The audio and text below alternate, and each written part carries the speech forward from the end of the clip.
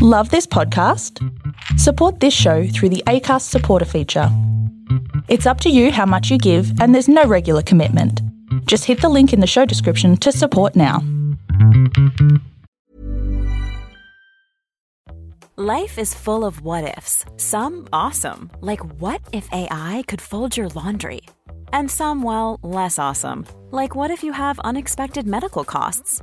United Healthcare can help get you covered with Health Protector Guard fixed indemnity insurance plans. They supplement your primary plan to help you manage out-of-pocket costs. No deductibles, no enrollment periods, and especially no more what-ifs. Visit uh1.com to find the Health Protector Guard plan for you. Hey, it's Paige DeSorbo from Giggly Squad. High quality fashion without the price tag. Say hello to Quince. I'm snagging high-end essentials like cozy cashmere sweaters, sleek leather jackets, fine jewelry, and so much more. With Quince being 50 to 80% less than similar brands. And they partner with factories that prioritize safe, ethical, and responsible manufacturing. I love that. Luxury quality within reach. Go to quince.com/style to get free shipping and 365-day returns on your next order. Quince.com/style.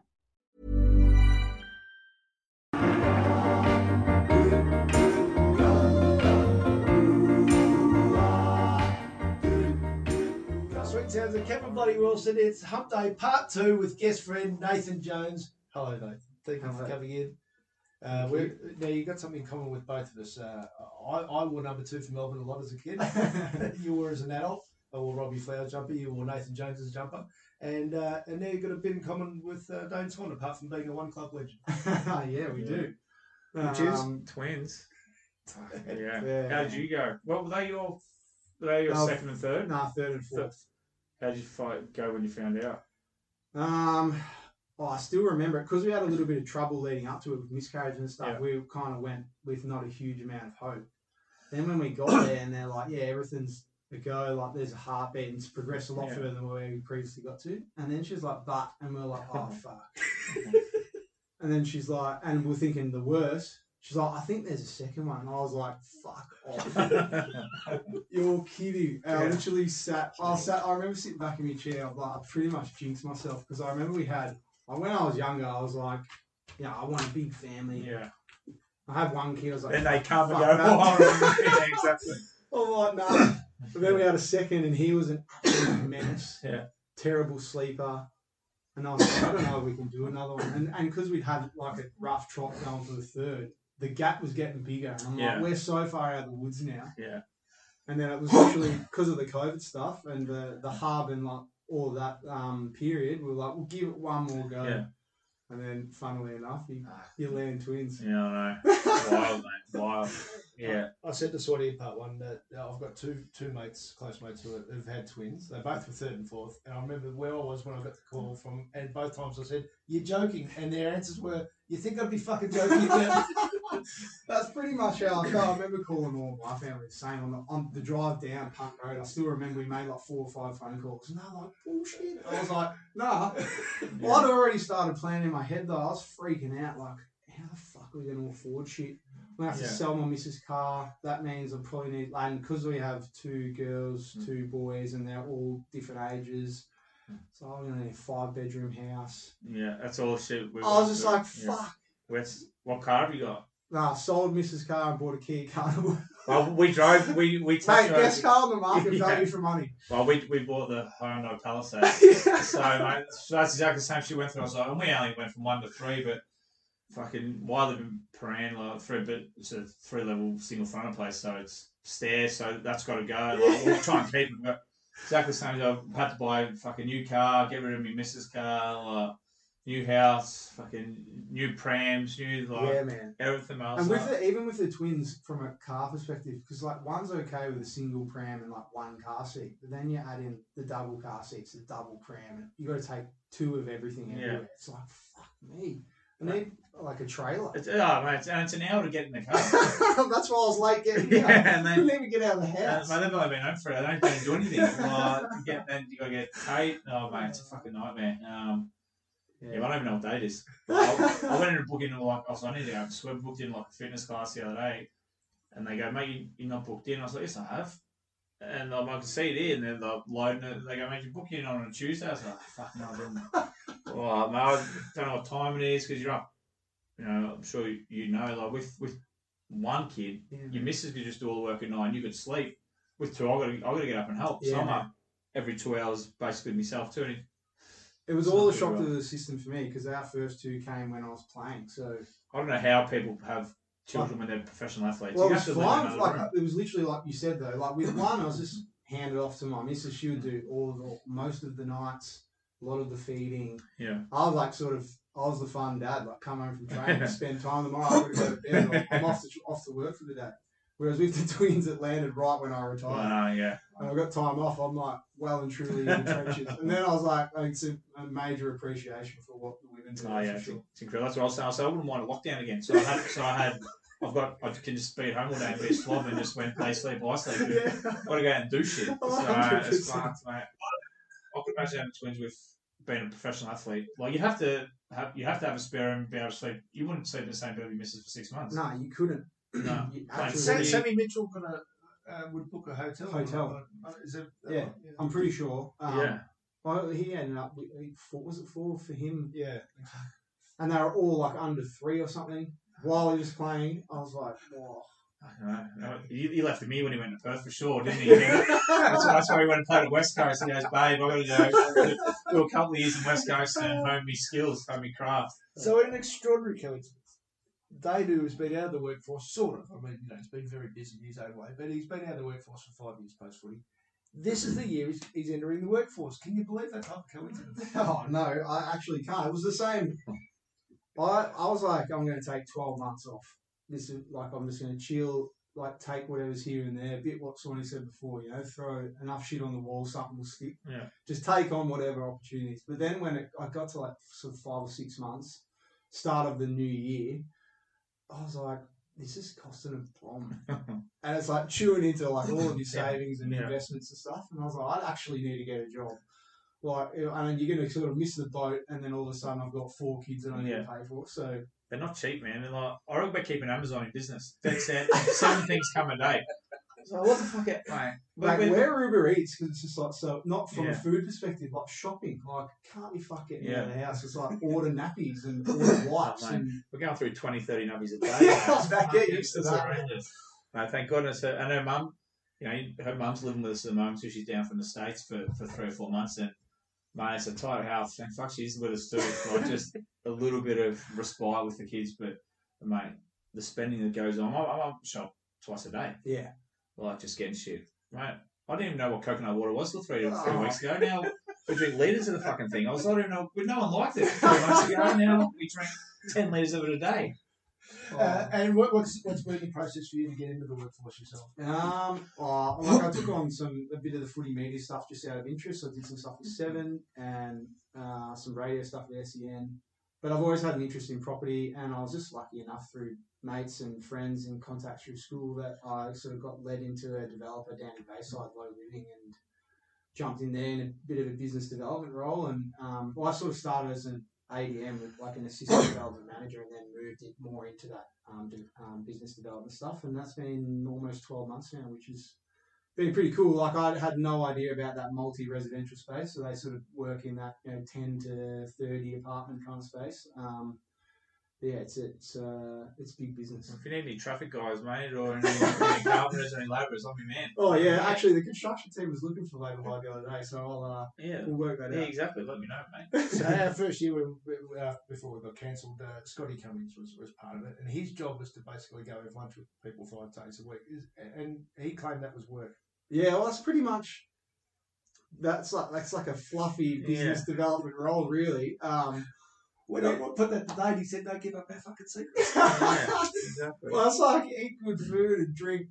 I'm drinking during the week, like during the day at lunchtime. Like there's days I come home, I've had a few beers, and wife's like, "What are you doing?" Oh no, just been at work. I haven't really been working that hard, but it's very much that industry in particular. It's like relationship based. So, and I think the opportunity for footy players to leverage off their network and help grow a company's network itself is is probably where, I guess business owners see opportunity, and I was lucky enough to land one, and as Swanee's about to do as well, enter that realm, which it can be quite fun. It's like I said, you meet plenty of people, and you sort of open the Rolodex of the footy world, but then you start to meet other people, and it kind of diversifies, and eventually you sort of find your path.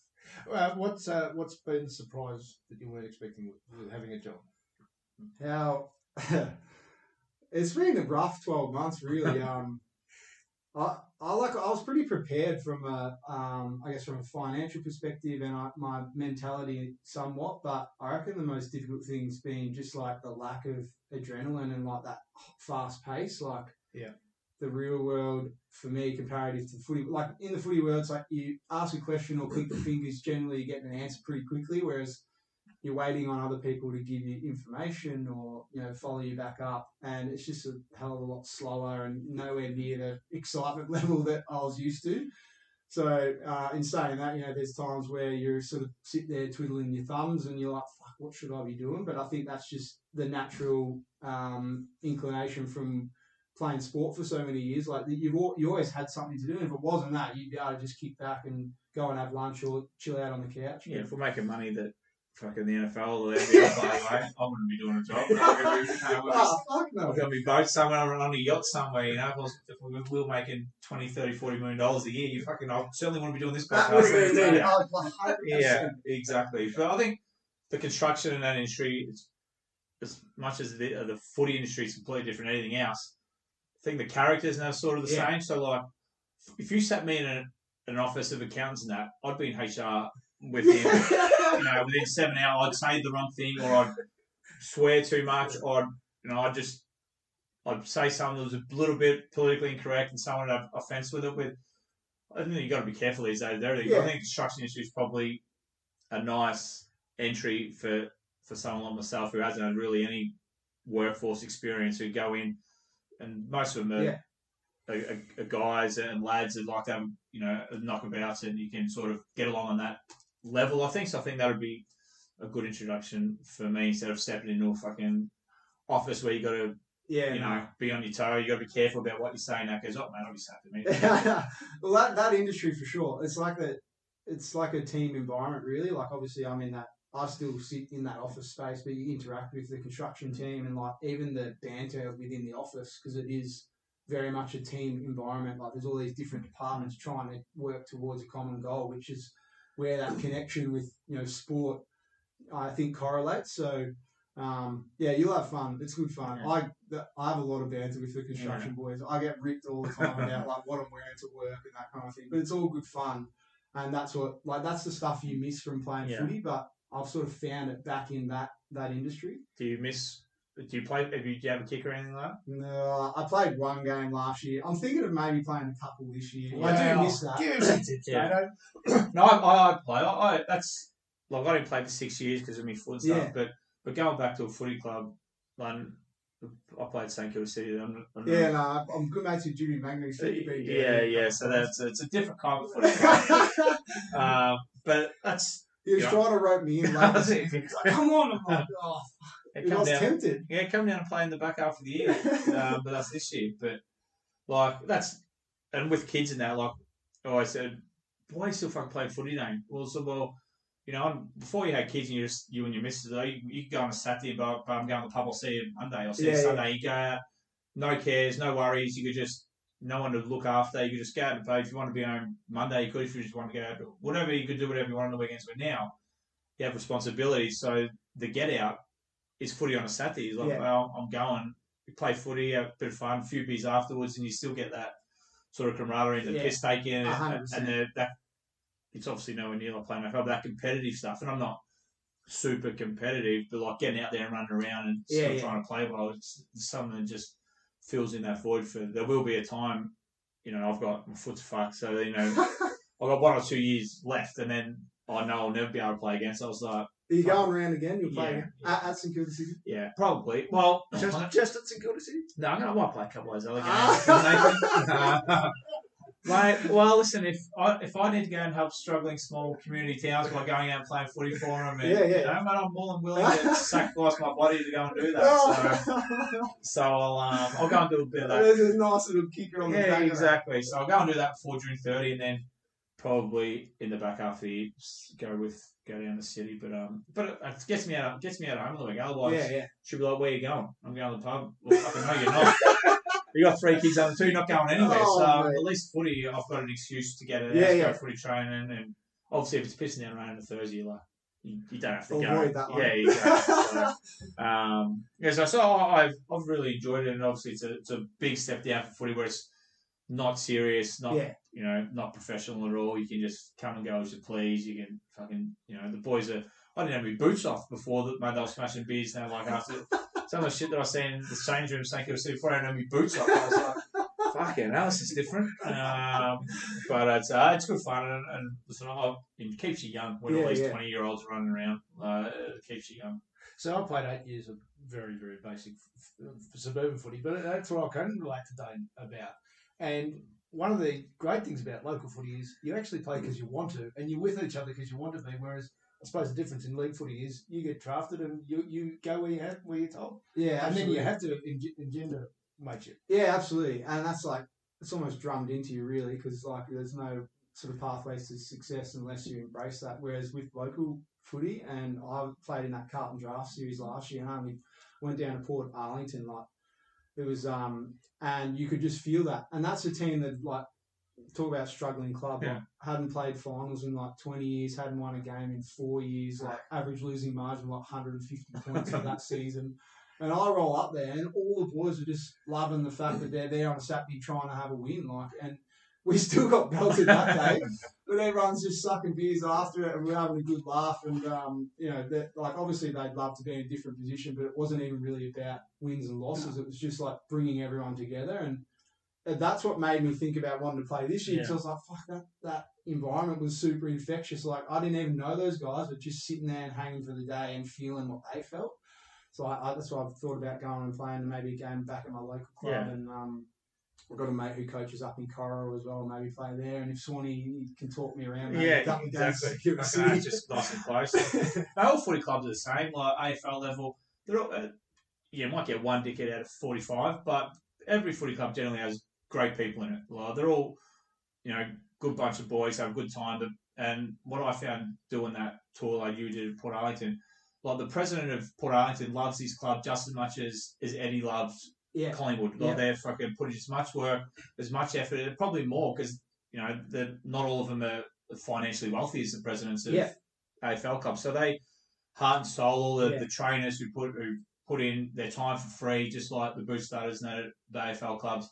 Mate, they care and are more passionate about their clubs than some are about AFL clubs. So you go in there, like I said, it's hard not to, you're right, I'm a bit sore today, but I might just float around. But you roll in and you can't help the energy. You go, I actually want to bust my ass and try and help this side get a win. And they're all so thankful and appreciative of it. It's like, it's a nice feeling to go down and know you actually wanted and contributed and have a good time.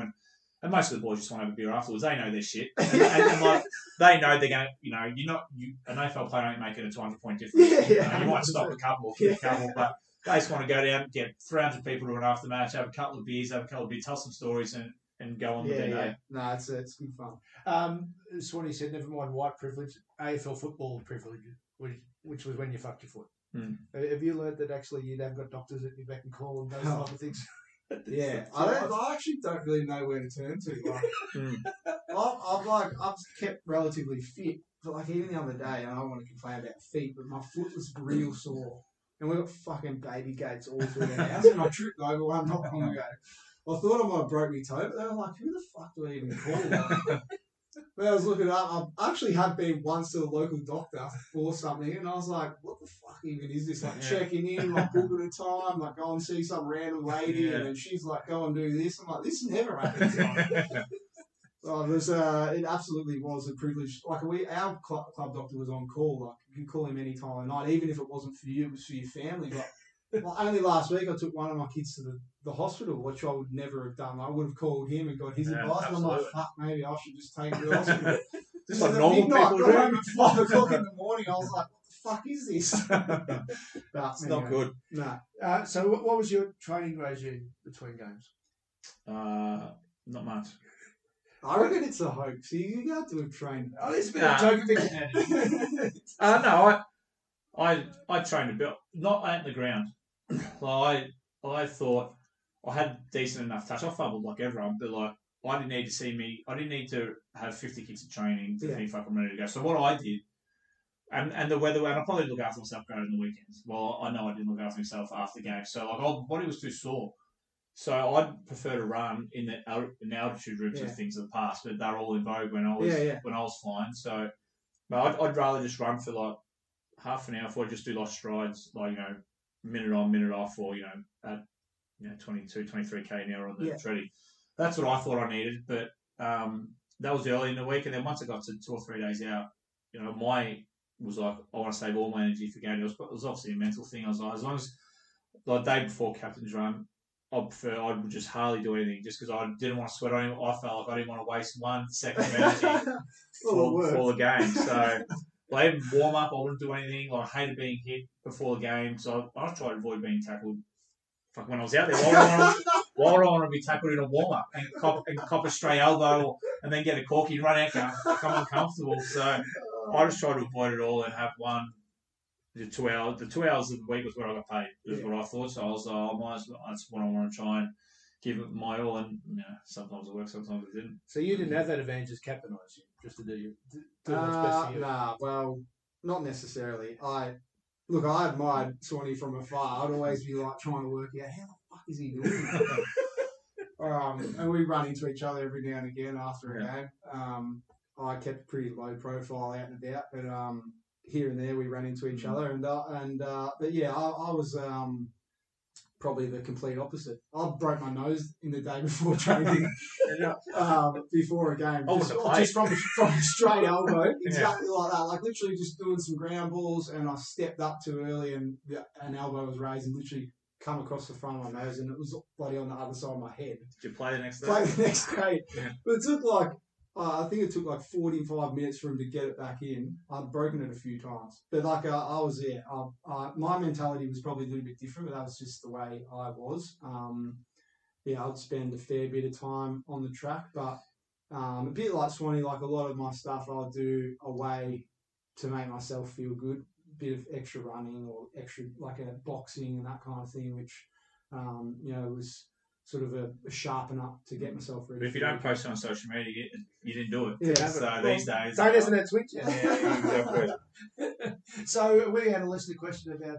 I actually broke my wrist tackling Nathan in Queen's birthday. Yeah. What year? Fuck, must have been 2000. It would have been one of the many games I tried to tag in. 2008 or something. Like, this one, it doesn't... They both don't bend now, so I had surgery on both of them, but I tackled him. I thought it was all right. I was like, that's sweet. And then, Doc comes through after goes through everyone. You're all right. So, sweet. I woke up the next day, tried to open the door. My hand was fucked. And obviously, the scaphoid and lunate broke them. Mate, I played the rest of the year, but I had surgery at the end of it. Then did this one the next year.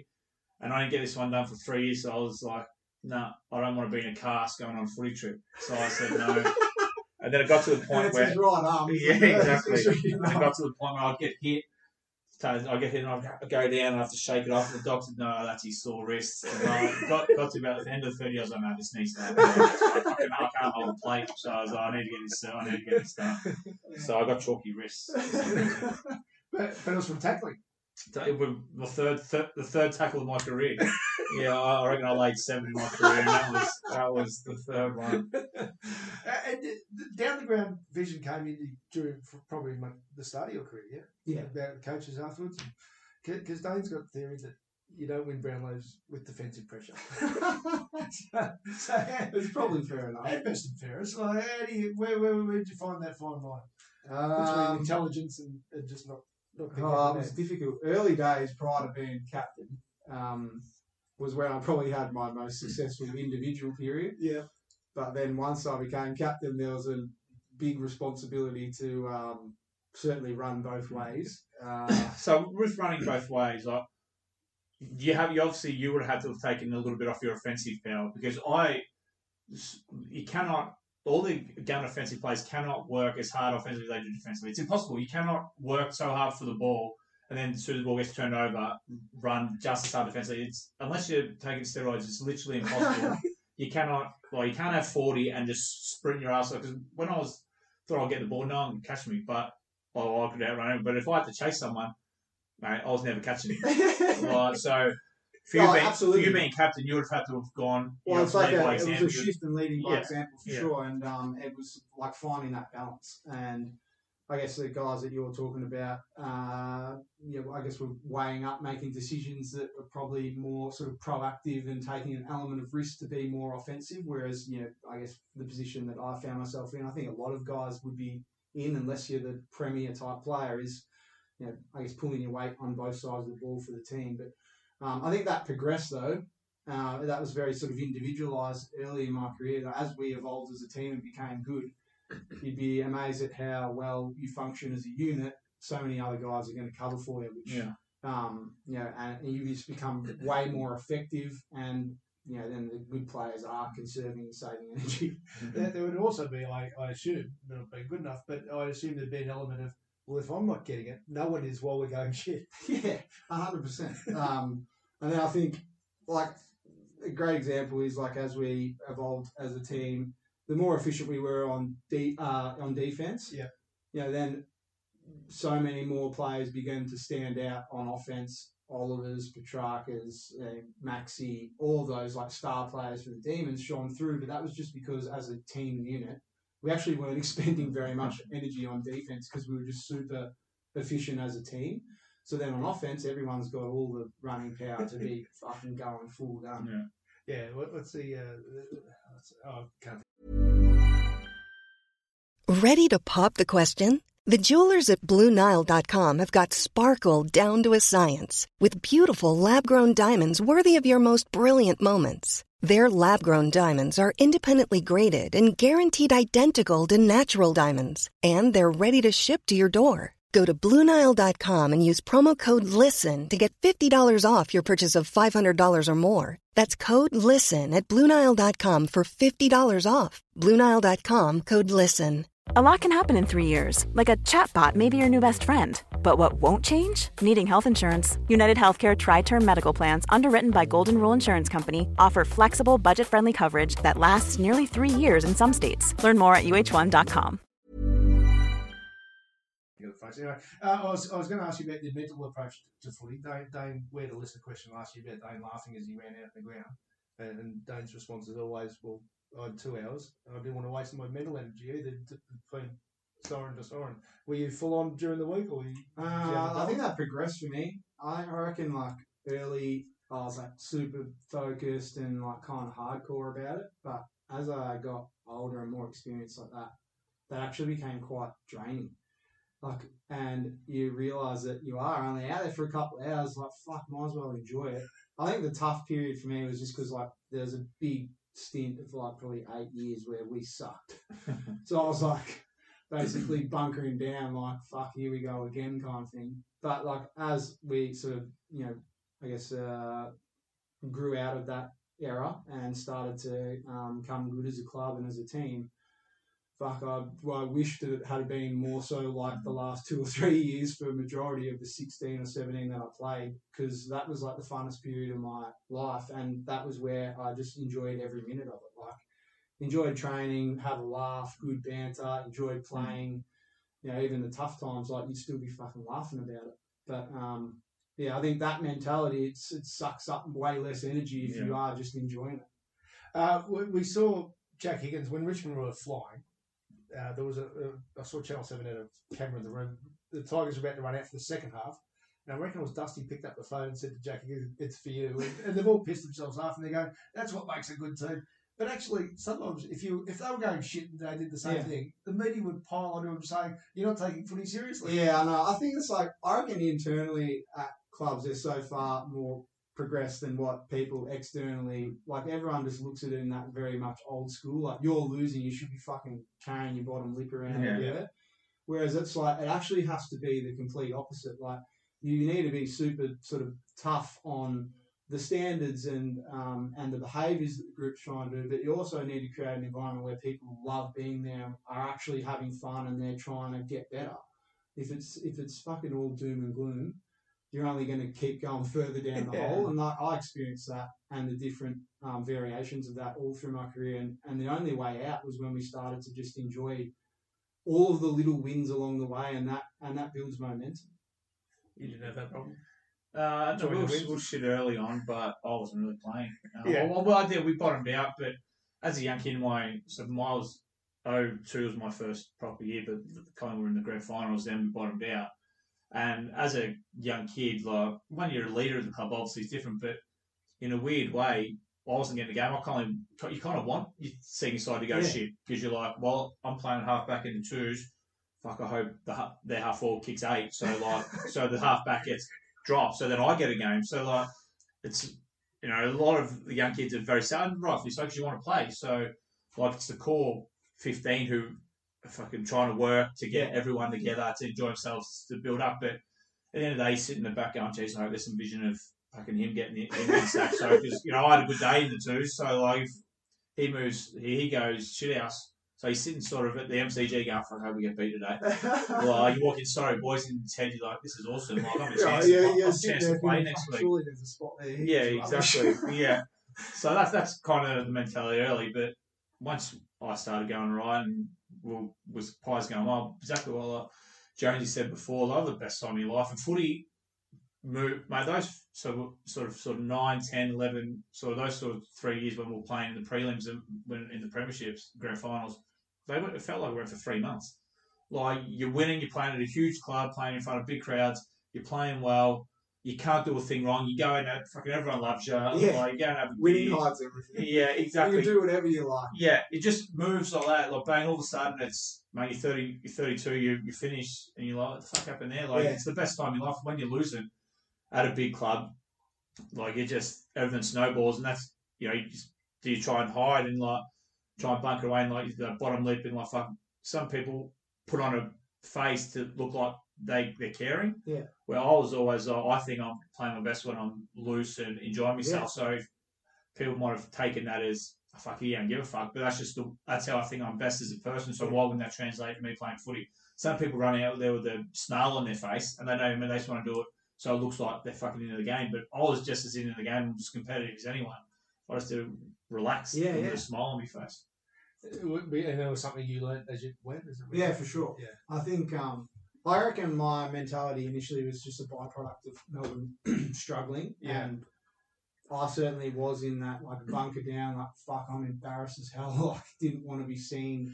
Like, we're getting belted. Like, it was a bad period for you know, a bunch of years there. But then on the other side of it, it's like, fuck, I'm doing what I love and playing well, and we're working to try and be better.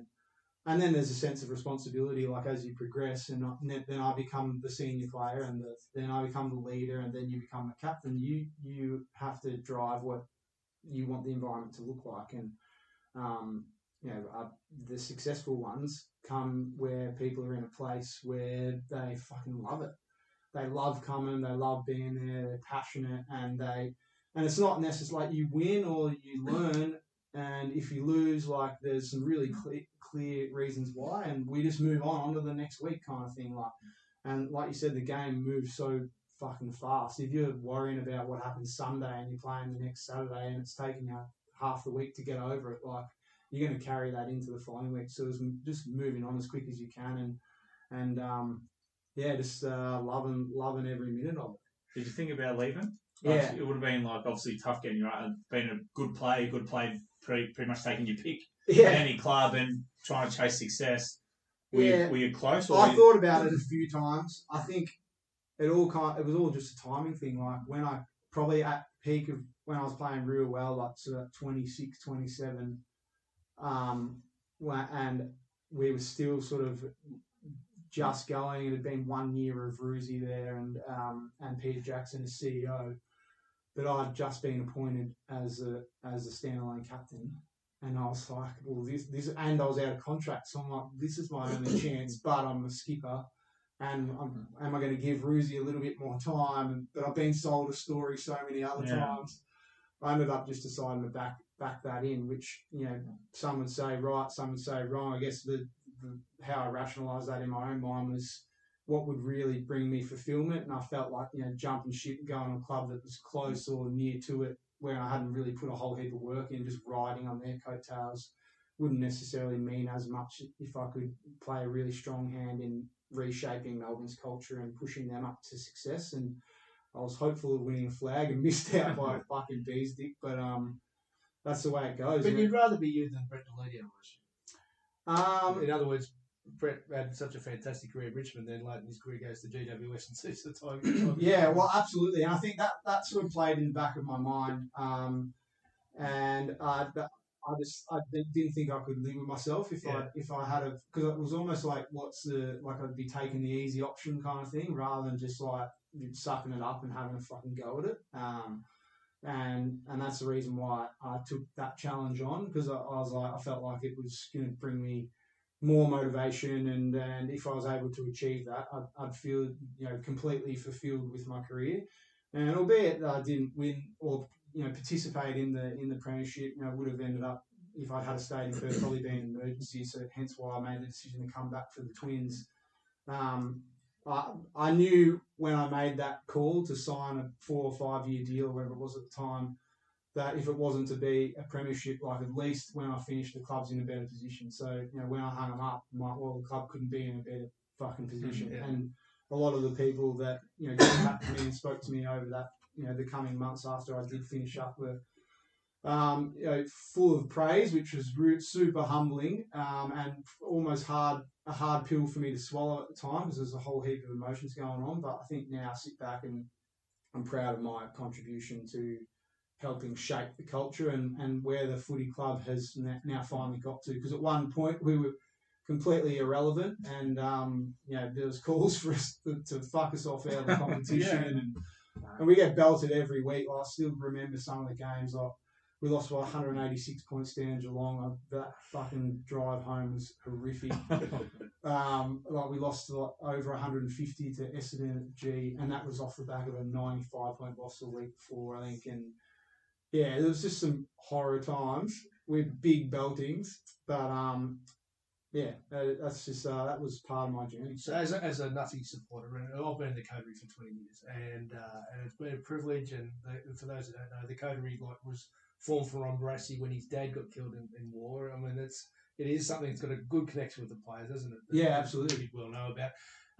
But I'd see also those type of stories from CEOs and coaches and people. They came and went. My firm belief is that Peter Jackson actually was the most important thing we got, because everything you put the pin there, and what I love straight away, and it's mentioned others, but what I love straight away, he said, I had to be convinced to wear the club tie. I want to wear a club tie because I'm not here to be a supporter, I'm here to do a job. And I'm like, thank fuck. Yeah. His mentality, like I'm a huge advocate. You know, I have a great relationship with him. I've caught up with him multiple times since finishing and spoken to him a lot along the way, you know, when he finished up. But yeah, I totally agree. I still remember those. I remember him coming on board, having a heap of discussions with him, obviously because I was captain at the time, co-captain into captain.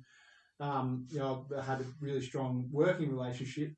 I remember the private meetings trying to convince Roosie with like a lot of the other senior players, and yeah, I think his ability to be able to bring an organisation together, but also empower people to execute their roles and motivate them and see a vision, particularly from where we were coming from. You know, he's no wonder he's so sort of renowned and revered amongst the competition as like one of the best sort of CEOs, and he did an awesome job, and you know, I'm super thankful, because for me, a lot of the turmoil started at the top, and you know, that trickled all the way down to the playing group, and there was periods where, you know, it sort of felt playing there, you know, we weren't really prioritising winning games of footy, which why the fuck are we even here kind of thing. And until he kind of came along and like put a stake in the ground, like we're only here to win games and eventually get back to playing finals, and then sort of formulate, you know, the roles of people and getting the right individuals in the right positions, and that sort of then filtered down through sort of culture and values amongst the entire footy club, where we're able to start, you know, progressing forward. Yeah, so losing deliberately for draft picks. Yeah, because someone put pick number 1. Oh, man, that's a whole what pick number were you against? 58. Once you're in the club, that's what Yeah, I think like, I've lived and breathed that period as well, which was fucking ugly and I have huge question marks over it, but I don't want to, sort of create or dig up any old wounds. But well, let me ask it this way, right? So just so you know, no, but I actually was telling you before. Coincidentally, I'm with Maxi Gould at the tennis. I'm not going to give up a proper conversation, obviously, but as a Nuffy supporter, I got all the enjoyment I possibly could out of that premiership. Like, I'd start driving traffic, I'd pull over and cry. Like, it was just so fucking. I'm 53. Why am I carrying? But that's what the effect it had on me as a supporter. But I haven't read any of the books that come out from that year because I got the enjoyment I wanted out of it. Yeah. But I'd love to watch a 30 for 30 series on Melbourne 2008 to 2013. Would it be something? Oh yeah, like it was. There was some random shit. After that Geelong loss, like there was some random stuff like above me that happened. It was. There was some weird shit that went on in like games. In 20 years' time, if they sat down, you would actually there'd be some quality. Oh yeah, well, I actually, one guy who was like the gatekeeper for all of these memories was Cole Garland. Yes. Like if you could just unpack all of the memories in his mind. Like I reckon part of me is just like compartmentalised that period and blocked it out of my brain completely. So I have some memories of different things, but you sit down and have a beer with him and Max, and it's like, fuck, that happened. But I don't know, man. That's just part of it, and I think it just adds to the story. I think it's, I look back now, I'm like kind of grateful for that whole journey, which was weird and, tumultuous at different times, but is what it is. Do you have any involvement with Melbourne these days? No, not really. Like, I'll go back and do certain things. They have passed on my number this year to a young fella, which I'm looking forward to him. I think he might be a red-hot chance to play early on, so... he was sort of in the midst of playing late last year as emergency, so I think he'll get his shot. Jacob Van Ruin, and so I'll be involved in that jumper prezzo stuff. And other than that, mate, bit of coterie. I'm hoping to try and get there this year. To be honest, the last fucking 12 months is like I've been just trying to survive, which you'll learn. I think it was the first 2 or 3 months was the easiest part. I reckon we had a period when the twins were 5, anywhere between 5 and 10 months, where I was just like, what the fuck have we done? Like, it was literally wake up multiple times a night. I reckon at one point we were up 6 to 8 times. And I was like, then you go to work, come back. Oh, mate, it was brutal, so brutal. But we're sort of out the other side a little bit. There's all new challenges that come with parenting. Yeah. Fuck, my older two just punch on. I came home from work yesterday. My son in the last, this has been in school. Ages? What's the age did you get up 6 and 8. Yep. My son's 6, daughter's 8. They punch on flat out. He ripped a chunk of her hair out, smashed the bottom of my wine fridge, and broke our TV all in the last 2 weeks. They broke my TV. That'd be the straw. That'd be that's it. Like a brand new, like epic TV. I'd spent a bit on it. And I fucking came home and Jerry's like, the TV's broken. I'm like, what do you mean? I'm thinking like something small. And I can't even, I'll turn it on and the whole thing just blanks. Oh, I'm like, it's fully fucked. And then I call up to see if they can do like a repair. It's like double the price of the TV. I'm like, fuck, it's a full insurance job. And then it's like you try and talk like reason with him, like, come on, mate, you got to be better than that. Like, control. You got to try and learn to control your anger, and instead of throwing things when you're frustrated, like talking through that period. Yeah, Dad. Then another week goes by. I threw a car at his sister yesterday. Like I said, smashed the bottom of my wine fridge. He'll be in an underplayer. Oh yeah, mate, he's as aggressive as hell. But yeah, I'm just trying to teach him how to harness some of that. In fact, that reminds me of you're saying what I saw firsthand, including getting punched in the nuts by Jack Viney when he was 4 years old in the Melbourne rooms. So has he got a bit of Jack Viney? Oh yeah, well, he's got a mean streak to him. But I don't know. Jack's one hunts the right way. Oh, absolutely, he has. Yeah, for sure. I think I probably should get some advice from Todd actually about how they restrained him as a young fella. But, did you hear some of the stories? Yeah, well, I have heard a little bit, but I'm one of 3 boys as well, so my old man's giving me plenty, but he doesn't seem to show too much emotion. He just says to me, "Chin up, mate." That's what I went through. So, but yeah, good times. Fantastic. So I'm not self-inserting, but when I interviewed you at Cadbury, so you get it's such an honour, like as in, and rightfully so. I think it was Barassi, Flower, Neats, Ridley, Spencer, you as life members there, but it's 2 months after the grand final, and it was fantastic. The rooms, you could hear a pin drop. You didn't know where you were, I reckon. Is that fair? Yeah, absolutely. Mentally or physically? No, it took me ages. I didn't think it would hit me. Well, I did think it would hit me as hard. I knew it was going to. Because I still remember making the call to leave Perth. And then everything was such a whirlwind for like a month. Like I left Perth, and I'm like, I'm going to fucking retire. Well, I'm not going to go on. And then we have the babies. Then Melbourne win the flag. When did you know you were going to retire? Was that early? I knew during the year, like with how the year was going, I was like, this like, there's no point me going any further. Like I think like once you feel like you like I still felt I was playing well, and I was playing super good in the VFL, but it's like how much you can just keep pushing shit uphill. Like I think you just got to fall on your sword to some degree. Did anyone like what all old players go to Gold Coast to retire? Like, was anyone like going up there? Like I thought about it, but then it's like I just had so like maybe if my family situation was a little bit different, I would have pursued or considered that just because of the form that I had been in the VFL. But that all kind of just like it's all about luck and timing. Like that just coincided with like the team on an absolute roll, and right when I was about to be back in, I strained my calf. Yeah. So I sort of lost a bit of momentum there, and then it's coming towards the end of the season, and it's like, fuck, they're winning every game. How are they going to make a change like in the last month? Yeah. So I was sort of just hanging as emergency for that 6 weeks. And the only really way in was if someone got injured. And once the prelim happened and they fucking belted Geelong, I still remember sitting in the stand saying, well, I've got a big decision to make tonight. Because my wife had pushed to sort of 38 weeks with the twins and was like in a whole heap of trouble back here. She'd been in hospital for a week with like pre-eclampsia stuff, which is like high blood pressure and that. So the pressure was building, and it was like COVID lockdown. My other 2 kids are at home, and Melbourne's like in a flag, and I'm like, fuck, my family's in chaos back home. I need to make a decision. I got absolutely fucking hammered after the game. The boys, we all had a few beers because it was a 2-week break, and I pushed on with a few. And I remember, I think I got to sleep like 5. My wife called me at like 7:30, like, you need to make a fucking call. I'm fucked. Like, don't call me back unless you giving me an answer of yes or no. And then I just thought about it for a bit. I'm like, I need to go home. And then when I got to that point, I was still frazzled. Yeah. But it took me a bit of time to sort of work through all of the emotions of that. Anger and frustration. I've certainly felt somewhat sorry for myself and that. But then when I sort of reshaped it, like, I came to the point where like footy's like one part of your life, like one chapter. I gave it everything I could. Luck wasn't necessarily on my side. Did you control all the things you could? Yep. Fuck, I don't have any regrets.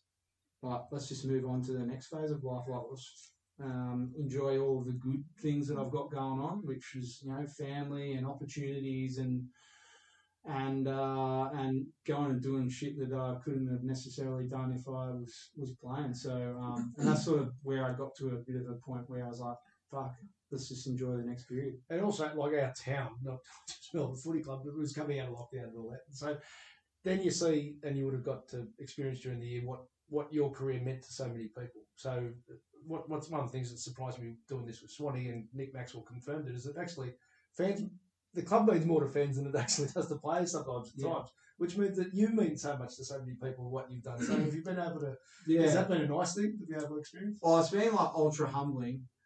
I guess I'm sort of like, which is maybe a bad trait, but I was like, oh yeah, like sort of brush it off. But if you just sit in that feeling for a bit and listen to what people are saying, like, I probably didn't really realise the influence, like particularly all through those dark years. Like, I just thought I was a young fella trying to make my way. All I wanted to do was be a good player and fucking make sure that I could walk off the ground with my head held high and try and perform to the best I could, win or loss or draw.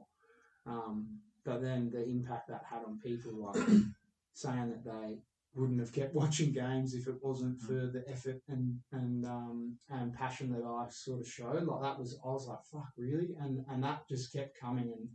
And to be bestowed with the honour of the Coterie Life membership, and I guess the celebration that happened in December at the G with the Cup and all those kind of things. I think that sort of helped. I kind of got to a point where it was like, I guess the reflection on things was like the impact that you have on people is the thing that really means the most. And that was, it's not necessarily all the awards and the trophies and the premierships and stuff. Like if you walk away and you've had like a significant influence on the people around you and the people that admire you, like, I think that's a true reflection of the person. So I guess that sat pretty comfortably with me and helped sort of fulfill that void that I felt was missing, having not played in the flag. And I'm speaking from fans who don't know you, but from people who do know you, I know that and Croft had the fairy tale, but he said his best thing from footy, even better than Brownlow Premiership. They gave him a book after he retired, and each of his 21 teammates at Clarko did one page on what he meant to them. Yeah. And I assume it's been those deep relationships that Premiership or no, you're going to have and cherish forever. Yeah, for sure. I think some of the most, rewarding messages were like some of the best advice I got late in my career was, I sat down with Juddy, who's a friend of mine. He was like, you just invest time into younger guys because that makes you younger kind of thing. And, particularly when I stepped away from the captaincy, it was like not avoid leadership opportunities, but like take on trying to foster and grow that next generation. And I did spend a lot of time with that sort of emerging leadership group and some of those younger guys that ultimately probably took my position in the end. But they were the handful of guys that were messaging me like fucking multiple paragraph messages with appreciation for the time and effort that I put in, which I guess they were the things that really meant a lot to me, because it's sometimes those things go unnoticed, but when they get acknowledgement from the people that you put time in, you're not doing it for anything other than just passion and wanting to see people be better and live their dreams out.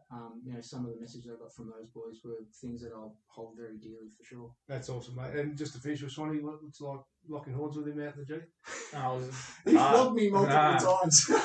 It was too aggressive and too physical for me. I had leg speed, so I didn't want to get tackled. He was hard to play on because basically what he's just said is how we played. Like he played with passion and intensity. You could see it in him the way he went about it. So whether they're going shit or not, if he sat next to you like fuck righto, like, and when you're going shit, when you're flogging the side, it's easy to take sort of, you can guess a bit first, but when you sat next to him, I'm going to go fuck righto. Well, I'm going to earn most of the kicks I have every day because he played from the front. He played, all the blokes he played with during that time played with the passion and intensity he had.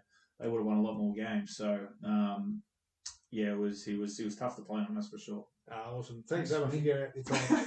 Thanks, guys. Thanks for having me. Josie. Planning for your next trip? Elevate your travel style with Quince. Quince has all the jet-setting essentials you'll want for your next getaway, like European linen, premium luggage options, buttery soft Italian leather bags, and so much more. And is all priced at 50 to 80% less than similar brands. Plus, Quince only works with factories that use safe and ethical manufacturing practices. Pack your bags with high-quality essentials you'll be wearing for vacations to come with Quince. Go to quince.com/pack for free shipping and 365-day returns. The living room is where you make life's most beautiful memories. But your sofa shouldn't be the one remembering them. The new life-resistant, high-performance furniture collection from Ashley is designed to withstand all the spills, slip-ups, and muddy paws that come with the best parts of life. Ashley high-performance sofas and recliners are soft, on-trend, and easy to clean. Shop the high-performance furniture in-store or online at ashley.com. Ashley, for the love of home.